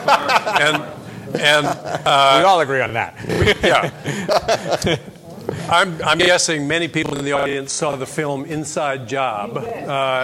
Many economists who were interviewed in that film, I think, had good reason to be embarrassed by positions they had taken on behalf of the financial services industry and regulators. I was thinking of one in particular, watching him squirm. I'm not going to say who. He had been hired by Iceland to do a review of their financial regulatory system. And I'm not in the finance field, but it was so easy to imagine that if I had been an accomplished finance scholar and had been approached by the government of Iceland and somebody told me what a brilliant scholar I was and why it was really worth $300,000 or whatever the fee was to do a review of their regulatory system, how I could have allowed myself to believe that I was uniquely positioned to give an objective evaluation of it, and how easy it would have been, knowing that they had paid me that much and they've been really nice to me and might hire me to do something again in the future, not to want to say anything horribly nasty about them. You're not in the world we live in if you don't recognize those kinds of influences on people. And I think you just have to design institutions in a way that pushes back against that. And we haven't done a good job of that. I think there is two facts that explain much of what Brad, where is Brad? Yeah, what Brad was asking about. And they're not so evil as they seem. But the first one is people desperately want to be useful. And this is misvalued generally, but it is really the only source of happiness I know, when people feel they're really useful. And the second fact is the way that the brain operates. It has nothing to do with my observation, but it has to do with neurobiology. The brain constructs structures, frameworks to think, and is extremely reluctant, for good reasons, to move off the frameworks. And the reason is that we have very limited capability, so we screen all the information that we get by having frameworks. For example, you walk into a tennis court, you don't think from scratch what you are going to do with the ball. You walk into the tennis court and you go into framework. Okay, this is a tennis court. And then you automatically play. And you can actually talk about what the players say. They do play automatically, unconsciously, and talking about psychoanalysis. But there is one more thing that was discovered recently, which I find is fascinating, which is that the cortex acknowledges a decision of what it's going to be doing, watch this, after the decision has been made. So most of the brain is dedicated to justifying, and the cortex justifying the decisions you have made. Now, if the brain is doing that, how can you blame Bernanke? Go ahead, ask you. My name is Patrick. I am a commercial credit manager. I'm a credit manager for a bank. I'm with Professor Salerno. I'm an Austrian. I'm an Austrian because of what I saw at a micro level 10 years ago. I saw the rates go down, and I saw people, whatever their motivation was for buying the big house, they could get it with a 3% ARM. And why save when the CD rates are 1%? We, the banks, pumping credit that was, created credit, not savings, because people weren't saving, created credit into an asset. And there were lots of reasons why we did that. But our calculations are a lot simpler than yours. We have income over debt service, which changes when debt service is lower. The CAP models, the WACC models, the CAPM models, it assumes a rate of return. And if that's higher than the interest, the capital cost, that changes. We're going to fund more deals, and they're going to do more deals because it does cash flow at the temporarily low rates. I saw guys going into construction, building a couple of McMansions a year, making $180,000 a year with a high school education. It seemed like this can't last forever, and it seemed obvious that it was driven by the rates and the credit flowing into this. To what extent does everybody else agree that? Now that I've read more about economics, it's the Hayekian triangle seems to explain it. And to what extent does that matter? Does it matter if the Austrians are basically right about how we got here? Is that relevant to? Does that mean that they get that we should put them first in terms of how do we get listening to how do we get out of it? Can I just? I'll give you some anecdotal empiricism. I know a former vice president of loans who was in Las Vegas during that time, and one of the loans that they made was to a retired fireman from New York City who wanted to buy a home for himself and a home to rent for rental income. They talked him into buying 25 homes without a down payment. That was. It was crazy, but I think it has to do. It's not just everyone going mad. It's not due to necessarily sinister motives. It's due to the fact that we had a tremendous falsification of monetary calculation throughout the interest rate structure, and that's what Hayek, the Nobel Prize winner, has emphasized with this Hayekian triangle. I mean, that's just one sort of a model of it, but I think that's a key. I don't think it was just a sudden onset of greed. No, but a much more important dimension of that whole dynamic was the lifting of effective constraints on leveraging up. Exactly. The banks in most countries are permitted from loaning out more money than a certain multiple of what they have in assets. The deregulation of the banking system here effectively loosened those limits severely, and when you're in a financial asset bubble, you can make even more money by borrowing and buying even more of the bubble whose price is inflating. And there were people I know who thought, well, the prices are already too high, this doesn't seem safe. But then here's the one thing we know about people. They can't sit on the sidelines while neighbors who are stupider than they are making a lot of money without doing anything. So you had to dance while the music was playing. That's been one of the comments that's been made about this. And the parents who borrowed when the banks let them borrow, think about the situation they were in. John McCain was very critical of people who had visions of grandeur, buying vaulted ceilings and granite countertops. But when I bought a house, I needed 25% down. It was a short loan. My kids could buy houses with nothing down and balloon payments. And if you don't spend what people in your income level spend on a house, it's your kids that go to the bad schools. And so others were borrowing more. They were allowed to borrow more. They spent more. So what am I to do as a parent? Send my kid to the school where the metal detectors are out front? Or borrow more myself and hope for the best. I'm going to do the second thing. And that's not a prescription to deregulate the banks. That's a prescription to regulate the banks more tightly. Yes, absolutely. And here's the thing. Just before the crisis erupted, you could see the leveraging factor was close to 40 times. 40 times.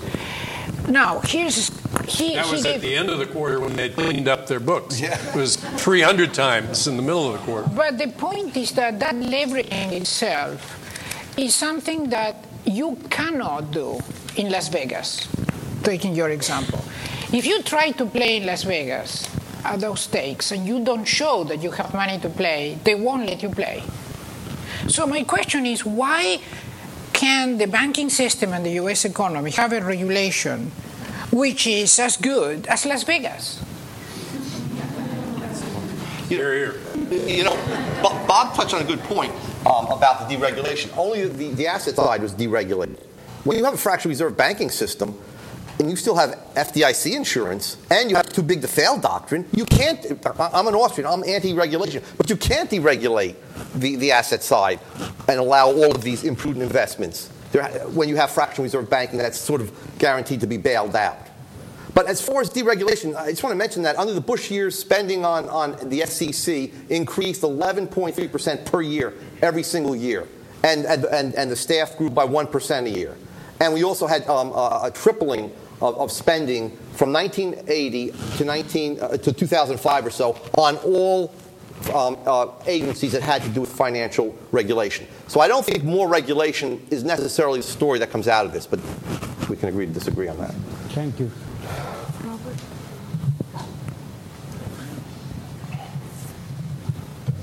Hi, my name's Bob. We talking about why economists disagree, and there was really, I think, very little disagreement on this panel.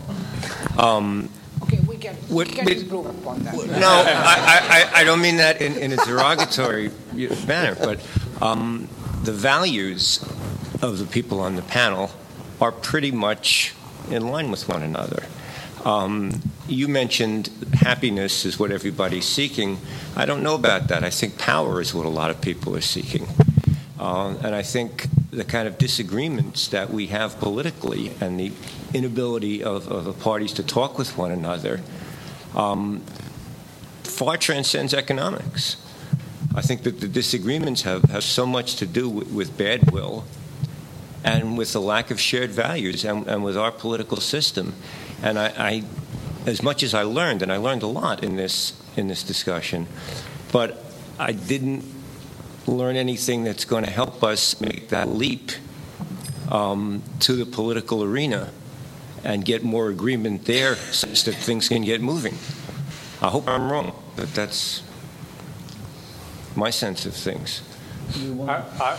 If I could just say, when I wrote a piece advocating the progressive consumption tax I described, in 1997, I got a very warm letter from Milton Friedman a week later saying he didn't agree with me that the government should be raising and spending more money. This was at a time when Clinton budgets were edging into surplus.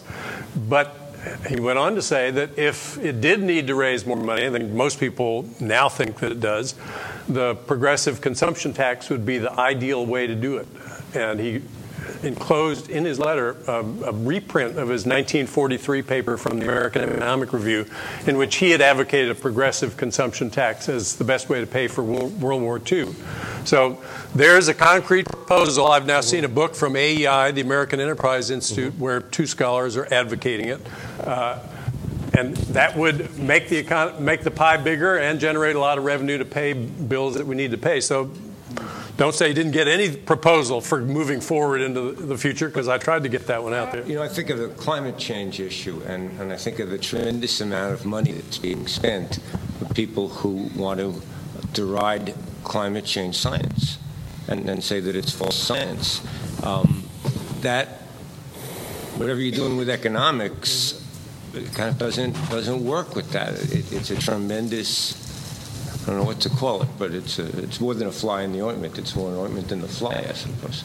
I understand. Graziella has to leave in 5 minutes. I wanted to apologize for that, but this was known in advance. Yeah. I have to fly to London. So we would kind of move faster if we can.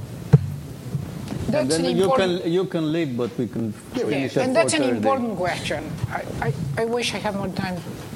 It is very important. Hi, I'm Steve Miller from Bridgeport, Connecticut, the home of P.T. Barnum, who said there's a sucker born every minute and two to take him. I was going to agree with Professor Salerno until he said there was nothing sinister. What I want Professor Salerno to comment about is when when this cash is going to be worth absolutely nothing. But I want to put into that context, please, on top of Bernanke's crazy, Ike would fire Bernanke in a second, crazy creation of fake money that he lies about every time he testifies before Congress under oath. What about the $680 trillion, which I love to hear the word notional, but that's not the deal. There's $680 trillion in off-balance sheet accounts.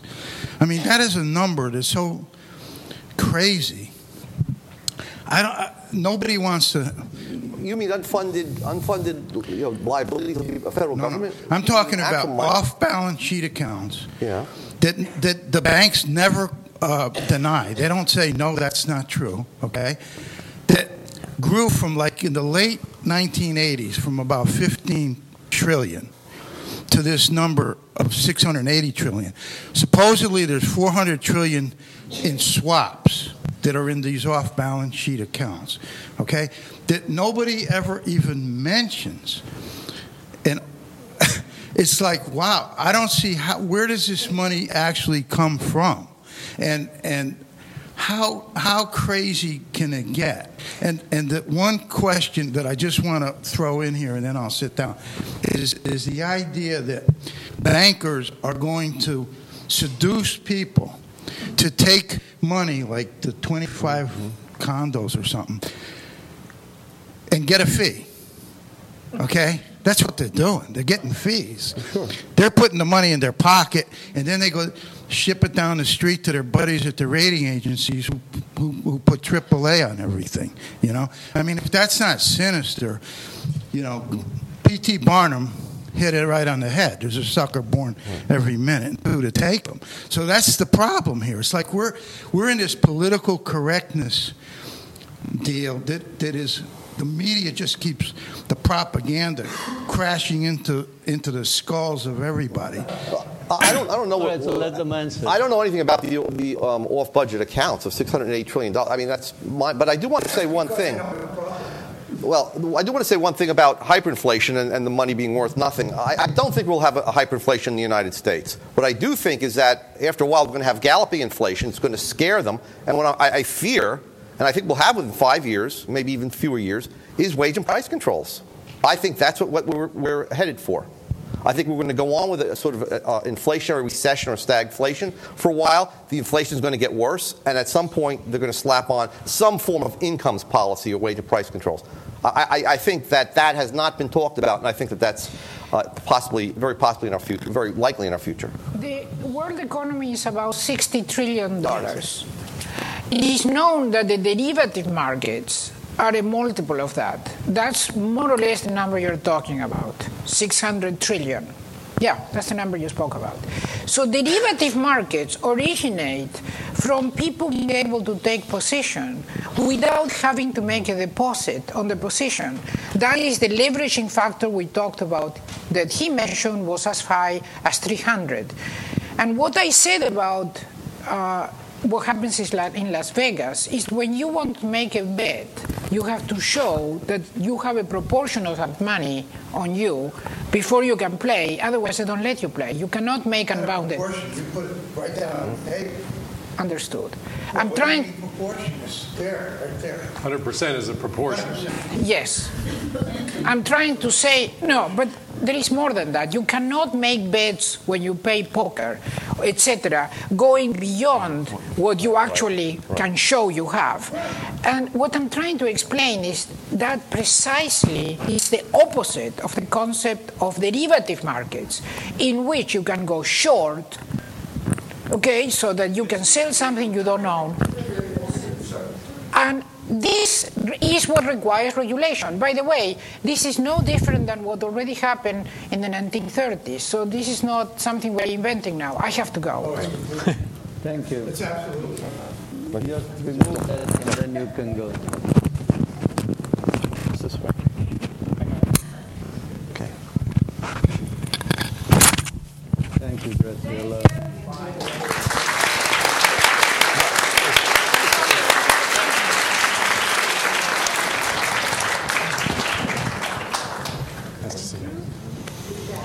Graciela. Graciela is on her way to London. That's.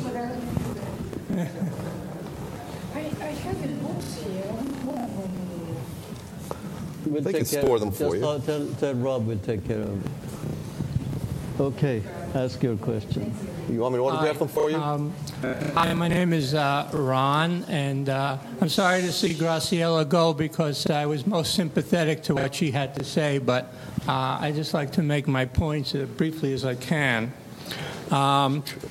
This forum was about whether or not economists agree or they can agree. I would put forth a very simple proposal that this crisis that we're facing now is basically, it's a financial crisis. It's not an industrial crisis. This is all about money and banking. And one of the gentlemen mentioned that, yes, they brought it on, but, if we don't save them, the whole ship goes down. So they're too big to fail, so whether we like it or not, we got to deal with it.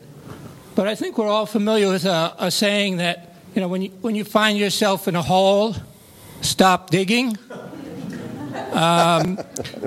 Nobody is addressing this too big to fail issue. Nobody is addressing the whole monetary banking system that got us into this crisis, that is stronger than it ever was, and that will probably lead us to the next one. So, because we have 3 more people, just ask a question. Okay. Please. So, 2 very brief points. I do believe that all economists do make moral judgments before they form their models. It's almost impossible for a human being not to make moral judgments and then create models that work with their moral judgments.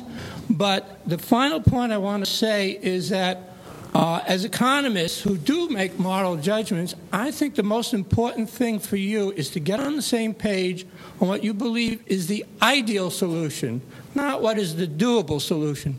Put out to the public, this is the best possible thing that we could do.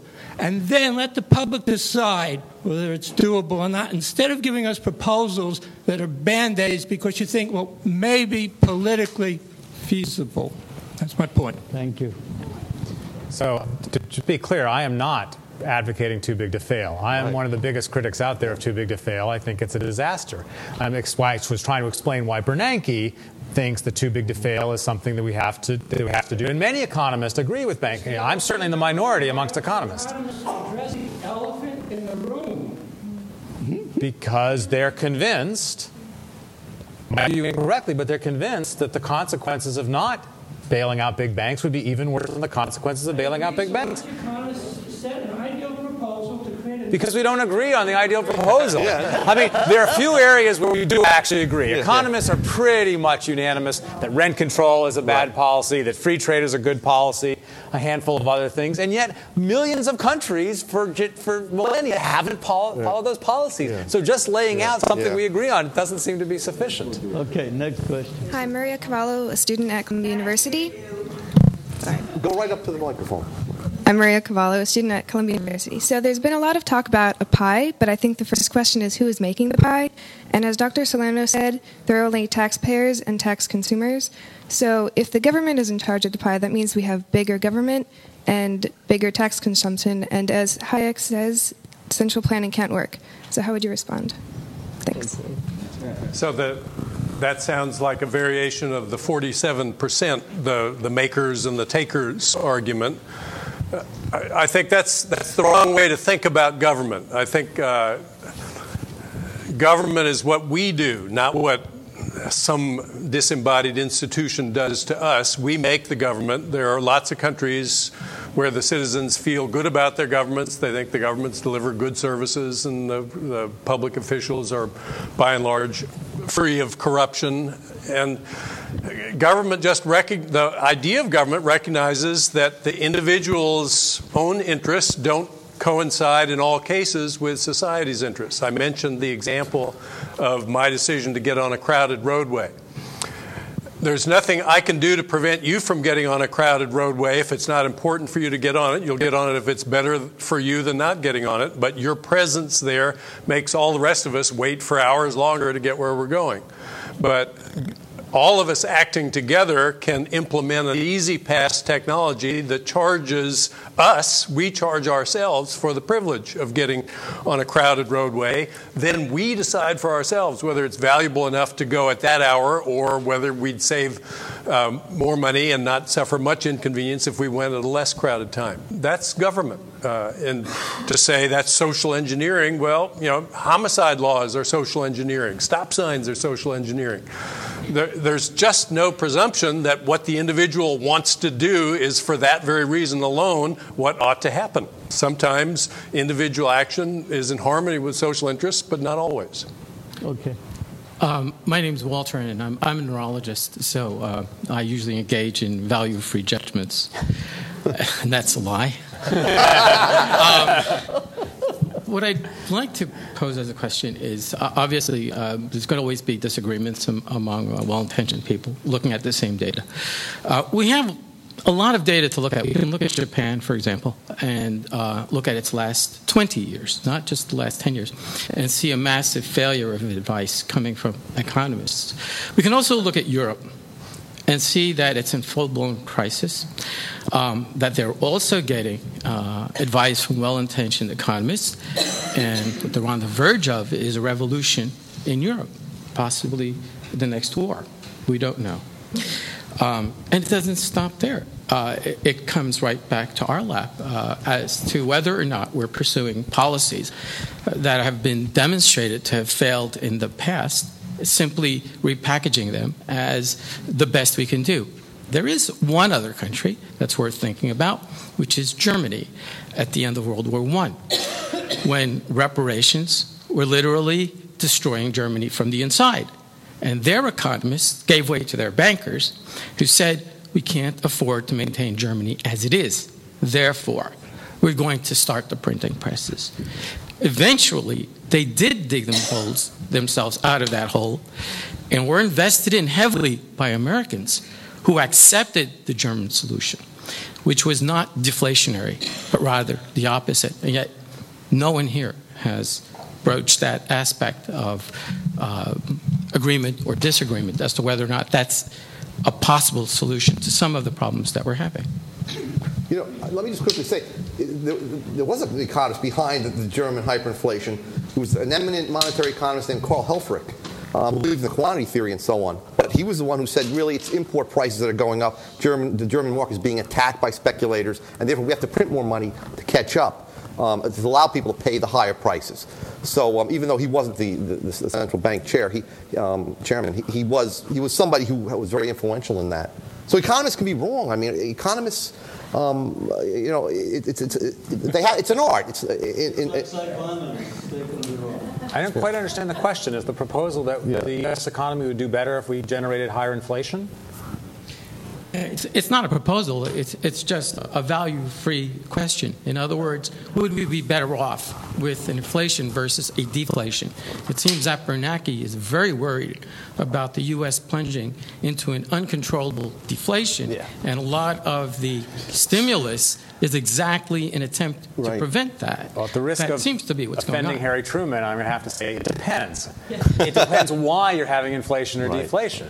So there's not a short enough answer to give to that. But certainly there are risks of deflation. There are periods in U.S. history where we had very substantial deflation and real economic growth was quite robust, and some of the most robust growth in U.S. history. So deflation per se is not the issue. It's things that are going along with particular deflation, such as collapses in aggregate demand, as Bob was explaining earlier. Okay, last question. I'll try to slip two in if I can get one for free out of a panel of economists. My name is Stuart. To begin with, how could you compare the cost of bailing out the system by bailing out the consumers, putting a mortgage guarantee program in place, allowing the cash flow of structured bonds to go unimpeded? Is there a way to compare the cost of the two approaches? I'm not sure I understand. So I guess we had bail out the banks, bail out the consumers that are, bail out stop the foreclosures. bail out can people maintain who are the cash underwater. flow of the structured bonds. And then that way you could... At some level, we're trying to do both. The HAMP program, the other mortgage programs that we're trying to prevent defaults and transfer money to homeowners, we're going in that direction. If you do that, then yeah, the mortgage bonds won't default, and then the banks are in trouble, and then you don't have to worry about whether to bail them out or not. Right. So but it may also have disincentive effects if it encourages people to not be as careful about taking out mortgages they can't afford. I just am asking about the cost. What would the difference of cost have been, if there's any way to analyze that? I'm sure some economists come up with a cost-benefit analysis. Any of us knows, but Bob Schiller and others have described this as a collective action problem, that it would be good for the banks even if collectively they would write down their mortgage loans, but any one bank would not find it in its interest to do that. And so a way to circumvent that collective action problem that's being experimented with in several areas that have had severe high incidence of underwater mortgages is eminent domain at the local level. The city governments are seizing underwater mortgages and under eminent domain, and then essentially forcing them to be written down and then putting the properties back on the market. And let me just add really quickly to that. There is a cost to stopping foreclosures. I mean, what's wrong with falling prices? As the housing prices fall to more natural levels, to market-adjusted levels, at that point, there are people who are the poor, lower-income people, and also people who are prudent during the boom, didn't get caught up into it, who can afford houses now. Don't forget, the houses aren't going to go unsold if they're foreclosed. They're going to be turned over to people that didn't make bad decisions. I don't think that's such a bad thing. But writing down those loans doesn't prevent the price from falling. It would I mean, have if anything, it would accelerate It would have, though, at the beginning, if we backed all the at the beginning, all the ARMs right before they defaulted and before the assets that were structured upon them became toxic. It would have propped up the price of the housing market, and there would have been negatives that I'm sure you could associate with that as well. But if I can try to squeeze my second question in, is there a point at which we should target diminishing the GDP? Are there circumstances under which we should target contraction rather than growth? Yes, contraction rather than growth. Not if it's being measured reasonably. Yeah. You would not want to make the pie smaller. But the pie isn't exactly the same as GDP. Right. There are certain parts of the pie that we definitely want to make smaller. And we have instruments that can achieve that. I think if the overall pie gets smaller, everything will turn nasty in a hurry. There's been some very convincing research that the willingness of society to clean up the environment, to assist the needy, to do any number of things, as your colleague Ben Friedman's work, is way greater when economies are growing rapidly than when they're shrinking. It's much easier to give up part of your gain for a common purpose than to take away from things that you're already doing in order to fund a common purpose. That really relies on to what value we assign health and happiness in the pie. Yeah, exactly. Yeah, you got to be talking about the right ingredients in the pie for any of this conversation to make sense. Right. I asked the question because it seems that it's considering the contraction of an economy, an intentional contraction, is never considered. And just from a philosophical background, it seems like something that should be at least considered. Because we think that in almost any recession or any slowdown of growth, all of the aspects that we care about, material goods like houses and toaster ovens, and health, go down. Lots more people become unemployed. That's not good for their health. Fewer people can afford health care when there are recessions. That's not good for their health. So most of these things we care about that are not explicitly in GDP are pretty highly correlated with GDP. And so looking at measured GDP is a very good proxy for all of these things that we care about. It's not perfect, but it's a pretty good proxy. One small caveat to that. I'm not in favor of government targeting anything. But, for example, if people suddenly became aesthetics and wanted to move to the hills and become hippies and communes, and GDP shrunk as a result of those voluntary decisions, it's fine with me. What if they want to sacrifice? No, I think we have to stop. Thank you very much. I thank the panelists and thank you for...